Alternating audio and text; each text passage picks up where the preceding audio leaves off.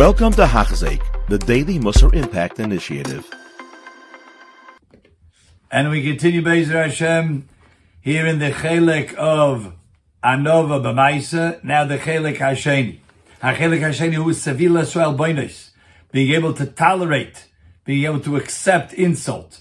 V'hine, the Pharaoh Shomru, the Gemara says, L'mi noisei oven, who does HaKadosh Baruch Hu leave away it's his sin? And he says, HaKadosh Baruch Hu says, I'll bear his sin, I'll remove it, I'll overlook it. L'mi shoiver al pesha, someone who could overlook wrongdoing that was done to him. And that's the Gemara's Eitzah. Kol ha'mavra al midosav.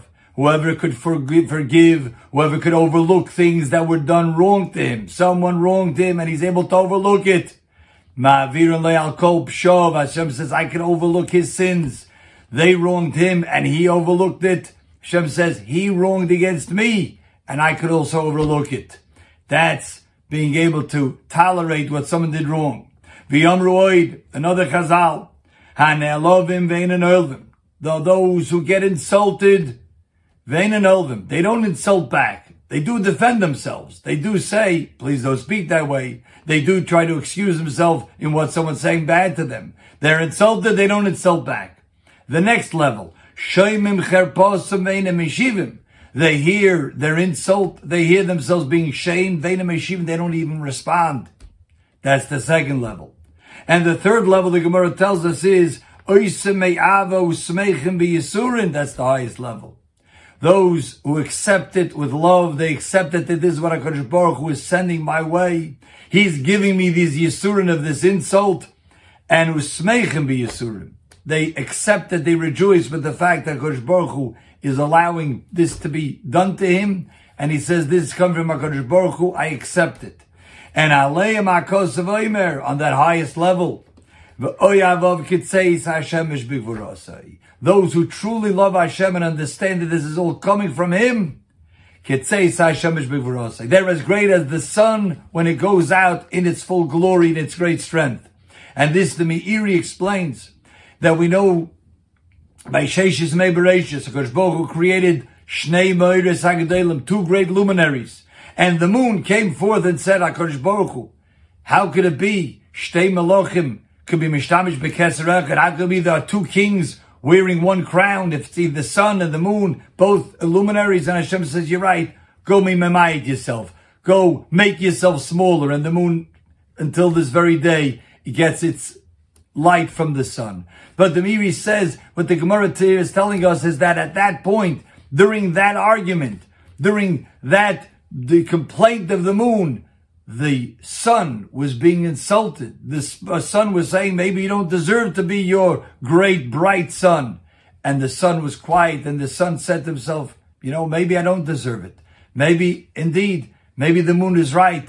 That's what this person who is able to tolerate the Yisurin through the insults that he gets is like the sun B'Gvurosei, and his schara is like the sun B'Gvurosei. Moving along, we find a few stories in Chazal, and these stories are conveyed from the Divrei Agod of the Gemara to allow us to see the greatness of those who were true, humble people. The Sipru, and it's told about me, Goydel an V'soy Shel Bava ben Buta. V'zel Shainim. Not such a well-known Gemara, perhaps. Hahu Bar Bavel, there was a person who lived in Bavel. The Solak Eretz Yisrael that moved to Eretz Yisrael, the Nosevitza. He married a woman from Eretz Yisrael. Omar Lo, one day he asked her, Bashili le trade talfi, could you cook me two small portions of lentils? And she came back, she wasn't, the Mefarshim explained, she wasn't exactly such a wise woman, and she made him 2 little lentil beans. Obviously not what he had intended. And the Gemara goes on another story. Finally, the Gemara says, Omalo, he says to her, Zili, Aisili, Trey Butzini. Could you bring me 2 melons? Ozla, she went, and Vaisila, Trey Shragi. The word Butzina could mean melon. The word Butzina could also mean candles. So she brought him instead 2 candles.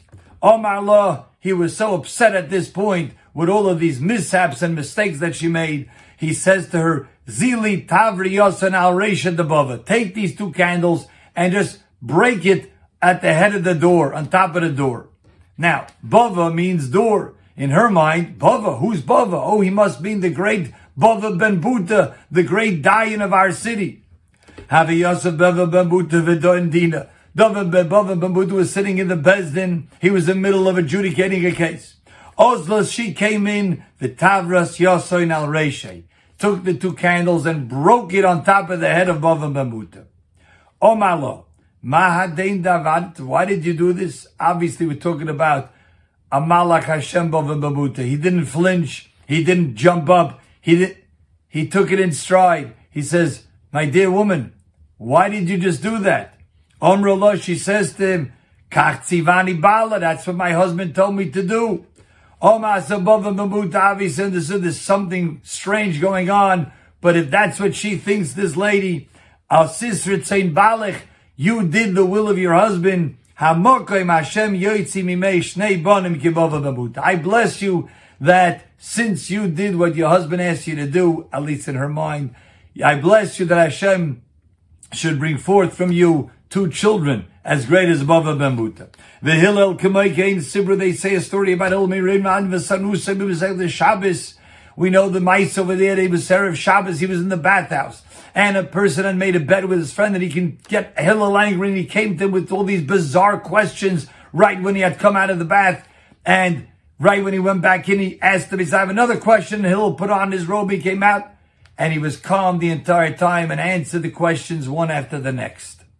And finally, the Gemara says at the end of all of that, a person should be as humble and as low spirit and as speaking gently to other people as Hillel.